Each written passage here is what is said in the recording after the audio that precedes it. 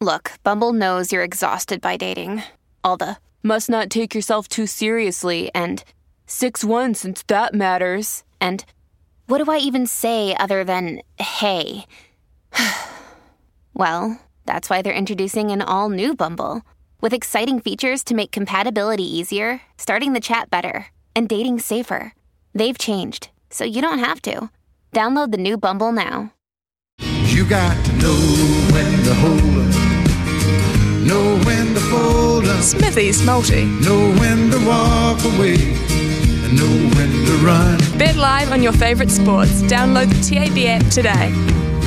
Well, it's very, very hard to pick particular margins and winners in this Women's Football World Cup. Like all good competitions, there are some upsets. I mean, we went to Brazil to beat Jamaica. No. Brazil, Jamaica? No. Didn't happen. It did not happen. Couldn't score a goal, either of them. Italy to beat South Africa at $1.57. No, South Africa beat them 3-2.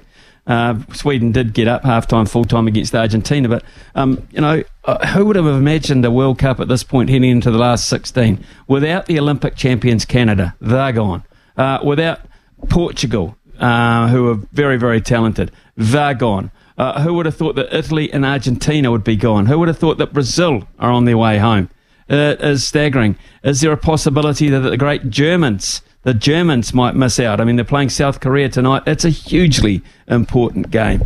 So let's look at what we've got into our multi. Colombia to beat Morocco. Surely Colombia beat Morocco. Colombia have been very, very good.